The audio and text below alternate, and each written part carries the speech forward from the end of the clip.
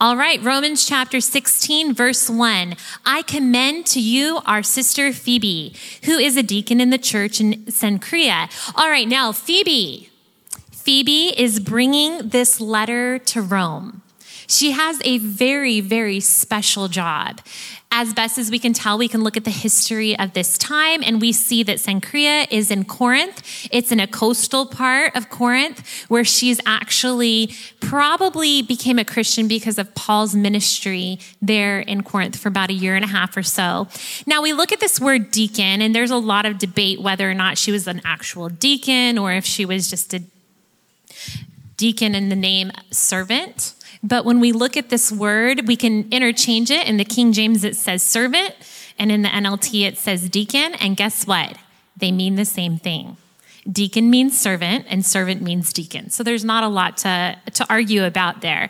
I want you to see the definition of the Greek word. And as I was saying this word today in my brain, I was like, all right, for those of you that don't know, I'm a quarter Greek. So I was like, okay, there's got to be a fiber in my body that can pronounce this name properly, but I probably won't. So if you know Greek, don't judge me. Actually, there's going to be so many names tonight in this chapter.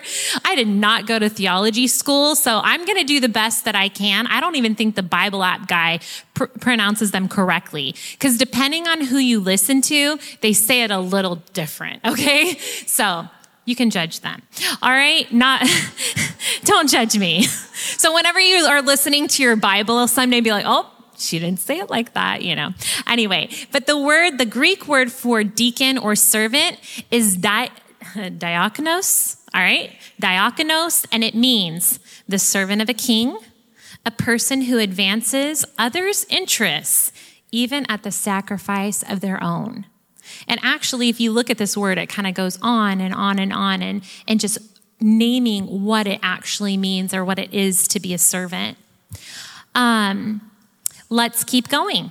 All right, so Phoebe, who is a deacon, she is a servant in the church in Cenchrea. Welcome her in the Lord as one who is worthy of honor among God's people. Help her in whatever she needs, for she has been helpful to many, and especially to me. So Paul is giving them some instructions. When you get this letter from Phoebe, this lady is a servant of servants. She has been a protector of God's people. Give my greetings to Priscilla and Aquila. And if you've read your Bible much, you know that they were very, very close friends of Paul. Paul spent some time. They were all in the same profession. So he said, give my greetings to Priscilla and Aquila, because now they're living in Rome. He said they were my co-workers in the ministry of Jesus Christ. In fact, they once risked their lives for me. I am thankful for them. And so are all the Gentile churches. Also, give my greetings to the church that meets in their home. So not only are they still faithfully loving God, but they are hosting church in their home. Greet my dear friend, Epaenetus. He was the first person from the province of Asia to become a follower of Christ. Give my greetings to Mary, who has worked so hard for your benefit. Greet Andronicus and Junia, my fellow Jews, who were in prison with me. They are highly respected among the apostles and became followers of Christ before I did. Greet Ampliatus, my dear friend in the Lord. Greet Urbanus, our co-worker in Christ, and my dear friend Stachys. Greet Apelles, a good man whom Christ approves, and give my greetings to all the believers from the household of Aristobulus. Greet Herodian, my fellow Jew. Greet the Lord's people from the household of Narcissus. Give my greetings to Tryphena and Tryphosa, the Lord's workers, and to dear Persis, who has worked so hard for the Lord. Greet Rufus, whom the Lord picked out to be his very own, and also his dear mother, who has been a mother to me. And then give my greetings to Asyncritus, Phlegon, Hermes, Patrobas, Hermas, and the brothers and sisters who meet with them. Give my greetings to Philologus, Julia, Nereus, and his sister, and to Olympus and all the believers who meet with them. Greet each other with a sacred kiss, and all the churches of Christ of Christ send you their greetings. All right, so Paul just went through and named a whole lot of people. You can tell that these are people that he really loved, and it's probably like, did I miss anybody in the church of Rome? You know, he was making sure he got everyone that he knew in that greeting. And I love what Warren Wiersbe says about this part. He says, what a remarkable chapter. In it, Paul greeted at least 26 people by name, and he also greeted several churches that were meeting in homes. He closed with greetings from 9 believers who were with him in Corinth. So in a minute, we're going to read about the ones who were actually with Paul. And he's like, and they all say hi too. But he says that there's a significance in this. It shows that Paul was a friend maker as well as a soul winner. So let's look at that. What is the significance of all of these names? It shows that Paul was a friend maker as well as a soul winner. He won people to Jesus. People are important to Jesus. People are important to Jesus. And if we love Jesus and if we're serving Jesus, people are going to be important to us too. So there's this importance that Paul had for this. He did not try to live an isolated life, Warren Wiersbe said. He had friends in the Lord and he appreciated them. They were a help to him personally and to his ministry. All right, so let's keep going. So now Paul's going to give them some final instructions. And now I make one more appeal, my dear brothers and sisters. Watch out for people who cause divisions and upset people's faith by teaching things contrary to what you've been taught. He gives some really bold advice. He says, stay away from them. Now, how are we going to know who is causing divisions and who is teaching things that are contrary to what you've been taught? Is it just like, oh, whatever the pastor at your church teaches, like this verse isn't applying to that? I mean, it is, but it isn't. If the pastor of your church is teaching things that's contrary to the word of God, then that's a problem. If people are trying to teach you things that are contrary to what you've heard taught from the word of God, then you need to, as the Bible says here, stay away from them. Now, it doesn't mean that we can't have conversations with them. Like she was saying, Michelle earlier, like we want to have grace. We can have a graceful conversation. There was some points in the Bible where there were believers that were a little bit off in what they were believing. Like for a while, was it Aquila and Priscilla that were teaching the baptism of John? Who was that? Anyway, I don't want to misquote this, but somebody was still teaching the baptism of John. And I believe it was Paul that took him under the wing and I was like, hey, guess what? That's old news. Like Jesus has resurrected. This is the new way. This is the gospel. And they were like, oh my goodness, thank you so much for telling us. They agreed with what was true. They came together in agreement. It wasn't like a fight. Well, I like the baptism of John. At one point, people were even fighting about who baptized them in one of the early churches. And Paul's like, look, I don't care if Apollos baptizes you or if this person, he's like, I wish that I didn't baptize any of you because I don't want to be part of this fight, you know? So those types of things are not so much the big deal. What's important is that we're all lining ourselves up under the word of God and what God says. But how are you going to know what God's word says? You got to read it. You've got to study it yourself. One of the dangers of being a new believer is that people can come along and in their excitement that you're a new believer, they can teach you some things that are actually contrary to God's word. So that's a good reason to ask for advice. Maybe you have been approached by somebody that's wanting to teach you that, you know, Jesus wasn't really God, or I don't know, like who knows what people will try to teach you. But as they try to teach you some things, you should always check your Bible. Paul is telling them, he said, hey, these people, if they teach you things that are contrary to what you've been taught, so the word of God, stay away from them. Such people are not serving Christ our Lord. Now that's hard because sometimes, like we talked about last week, people will say like, I'm serving Christ. They'll use Jesus's name even to do things or say things. But the Bible says that there are many Christs who have gone out into the world. And that is a spirit that is actually against Christ. It's anti-Christ. Antichrist isn't just the guy that's going to come in the tribulation and be in charge of a one world government and a one world religion. The spirit of Antichrist in John, 1 John, it says it's already now in the world. And if that spirit was at work back then in the early church, how much more clever things has Satan come up with today?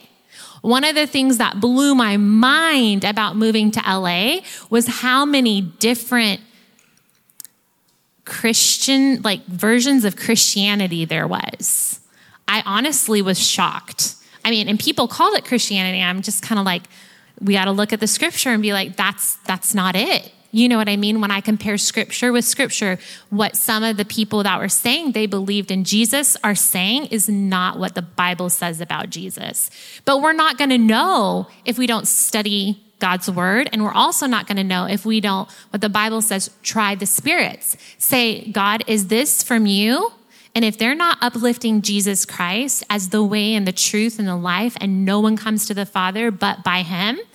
And sometimes we need to be really careful because people will say yes, we believe that, but you also need to do this too.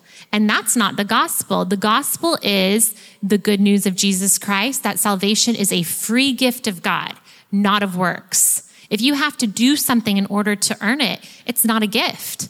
And so even in Christian circles, you got to watch out for that stuff. And and so I think if we know those things and we get those things clear in our heart, then we won't get led away. But it does say, such people are not serving Christ our Lord. This is in verse 18.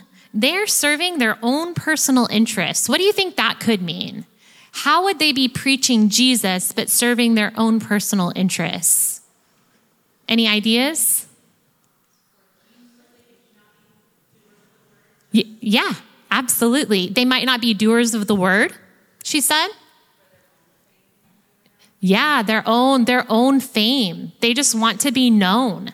Because honestly, speaking the word of God in a church, it gives you a platform. And you need to be really careful because in the book of James, it says, honestly, he's like, I don't want a lot of you to be teachers because you're going to be judged more harshly. And it doesn't mean you can't teach the word.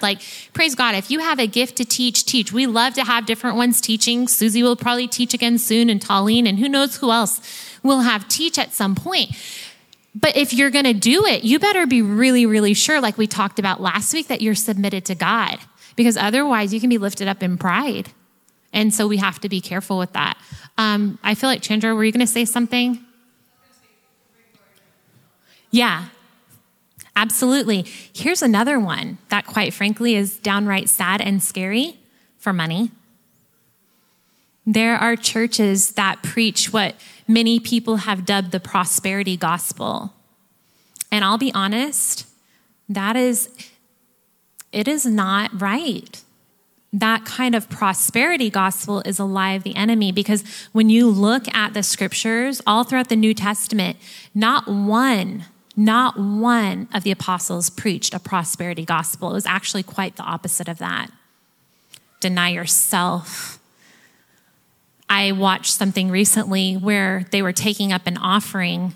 It was part of it was at a church, a mega church. And I'm not saying that every mega church preaches the prosperity gospel, because that's not true. There are some mega churches that preach the gospel.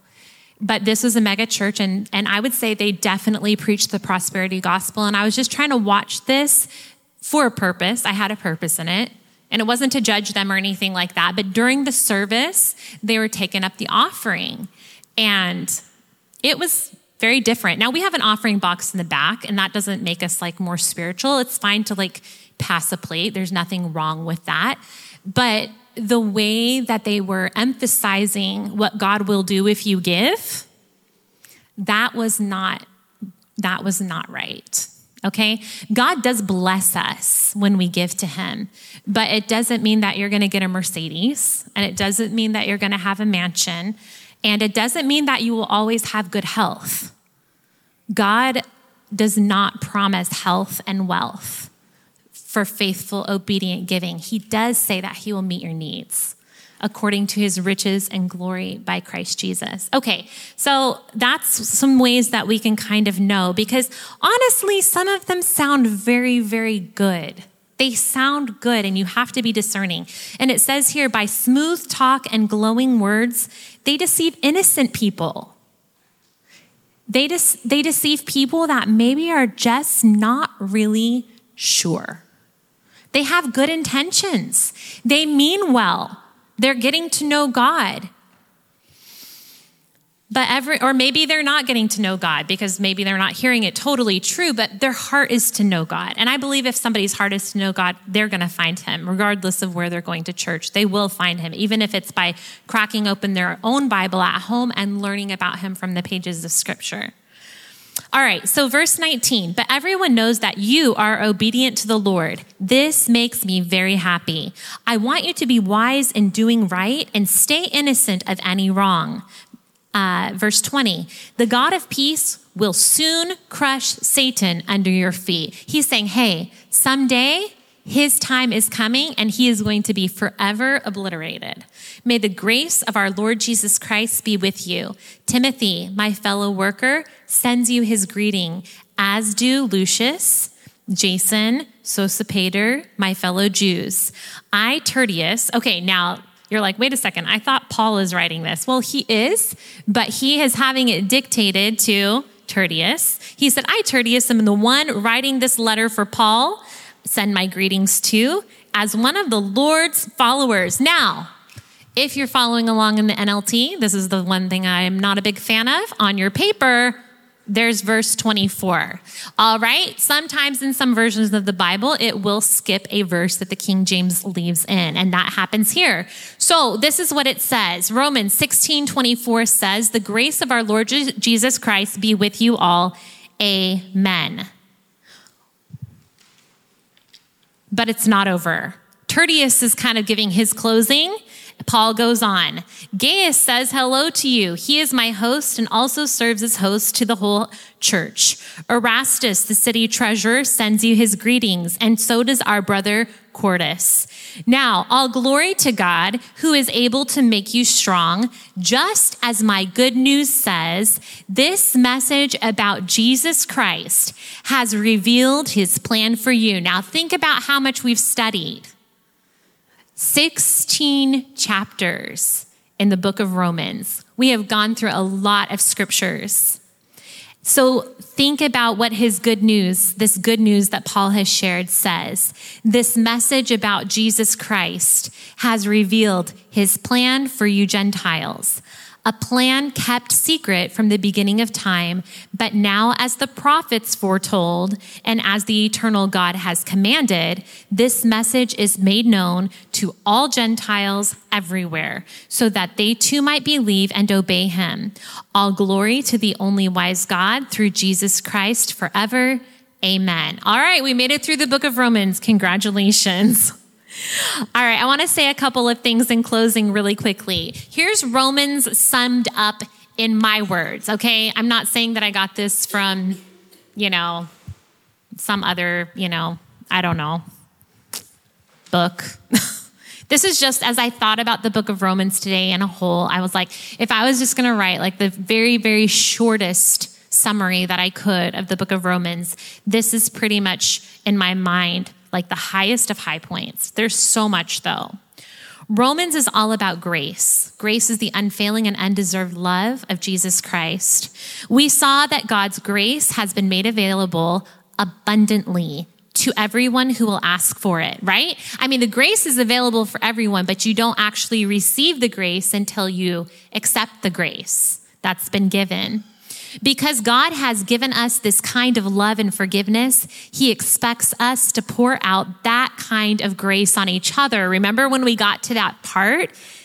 We in the body are members one of another. Remember, the Jews and the Gentiles are all together in this one way that God has made us, this body of Christ, when we've believed in Jesus. So we are the body, members one of another. Now, I want you to think about this for just a minute. A healthy person, a mentally healthy person will not hurt their own body. we've heard of people cutting themselves, right? And that's so sad. And I want to say this, if you struggle with self-harm or something like that, come and talk to me about it.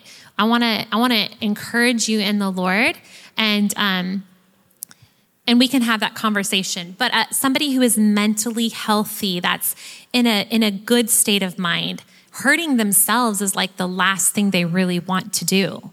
Because I mean, ouch, right? It's so painful. It's torture. But when we are not careful, we hurt each other with cutting remarks. And we forget that we're all part of each other. When we hurt someone else, we're hurting ourselves. When we are not kind to a brother and sister in Christ, we're hurting our own body. So be good to the body of Christ. Treat your brothers and sisters in Christ the way that you want to be treated. And I went ahead and added this verse as well, Romans 12, 9 through 10. Don't just pretend to love others. And let's be real. In church, people pretend sometimes. And I get it. Like sometimes we come to church and we're just having a tough day, right? We've all been there. We come to church, we're maybe not feeling it. We might not be feeling as excited or as happy. Maybe we've not been as rested. Maybe we don't feel 100% physically. But I'm glad that you're here, regardless. If you're coming to church and you're hurting, good. You're right where you should be. But let me encourage you with this. Don't lash out, but do be real. It's okay to come hurting. It's okay to come crying. It's okay to come a little bit off. And if someone that knows you well notices that you're not 100%, they might come to you and be like, hey, I noticed you're not doing 100% today. How can I pray for you? Be open and honest with them about it. Be thankful. Don't think like, oh my goodness, I shouldn't have come because someone noticed that I wasn't 100%. Like, it's okay. Come as you are.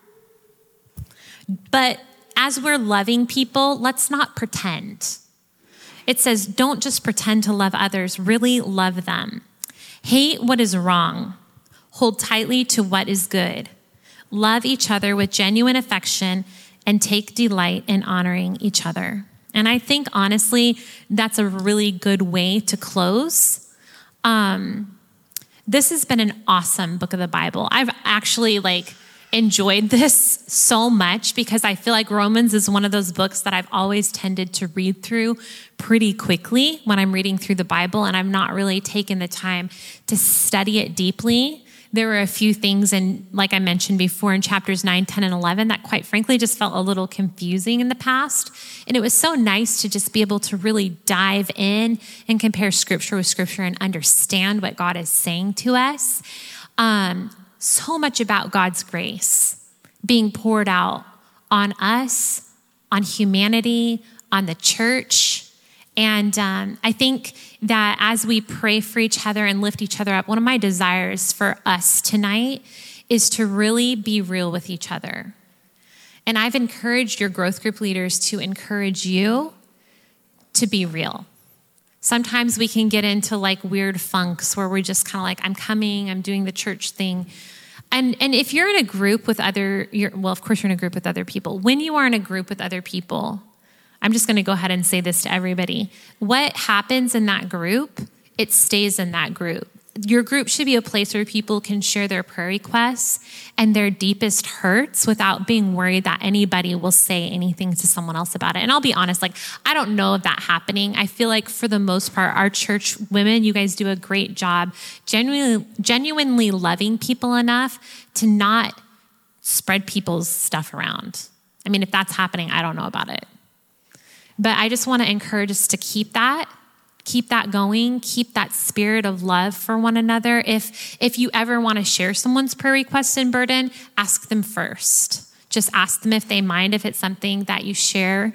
Same, even with your husband, we're not going to share, or with your boyfriend, we're not going to share what we talk about in groups with other people, because it's so important that when we get in these groups, these are our sisters in Christ that really need to be able to share their heart.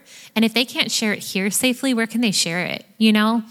And you may talk tonight and realize that you need some counseling. And if you need like legit Christian counseling, talk to us about that, because some things are so deep. It's not going to, like, growth group is amazing, but it's not therapy. You know what I mean? So if you need more counseling than that, we actually have some people in our church that can help you with that actually know what they're doing and talking about. So we can have that conversation. If it's trauma counseling you need and we don't have that kind of counseling available for you, Philip and I have actually done research to find some good Christian counselors in our area that deal specifically with trauma counseling. So I want you to know there is help to be had. We are here for you and we love you, and we're always going to point you to Christ first, but sometimes we need other people too that can help us. All right, let's pray.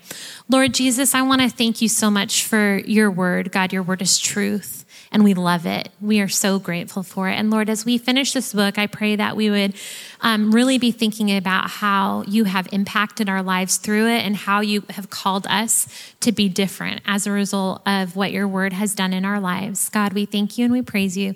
Pray that you be with each of the women in their growth group time tonight, Lord. I pray that it would be encouraging and refreshing. And Lord, I just thank you for what you are doing in our church family. God, I pray that you would continue to bring others in so we can minister and show them the kind of love that you've showed us. In Jesus' name we pray, amen.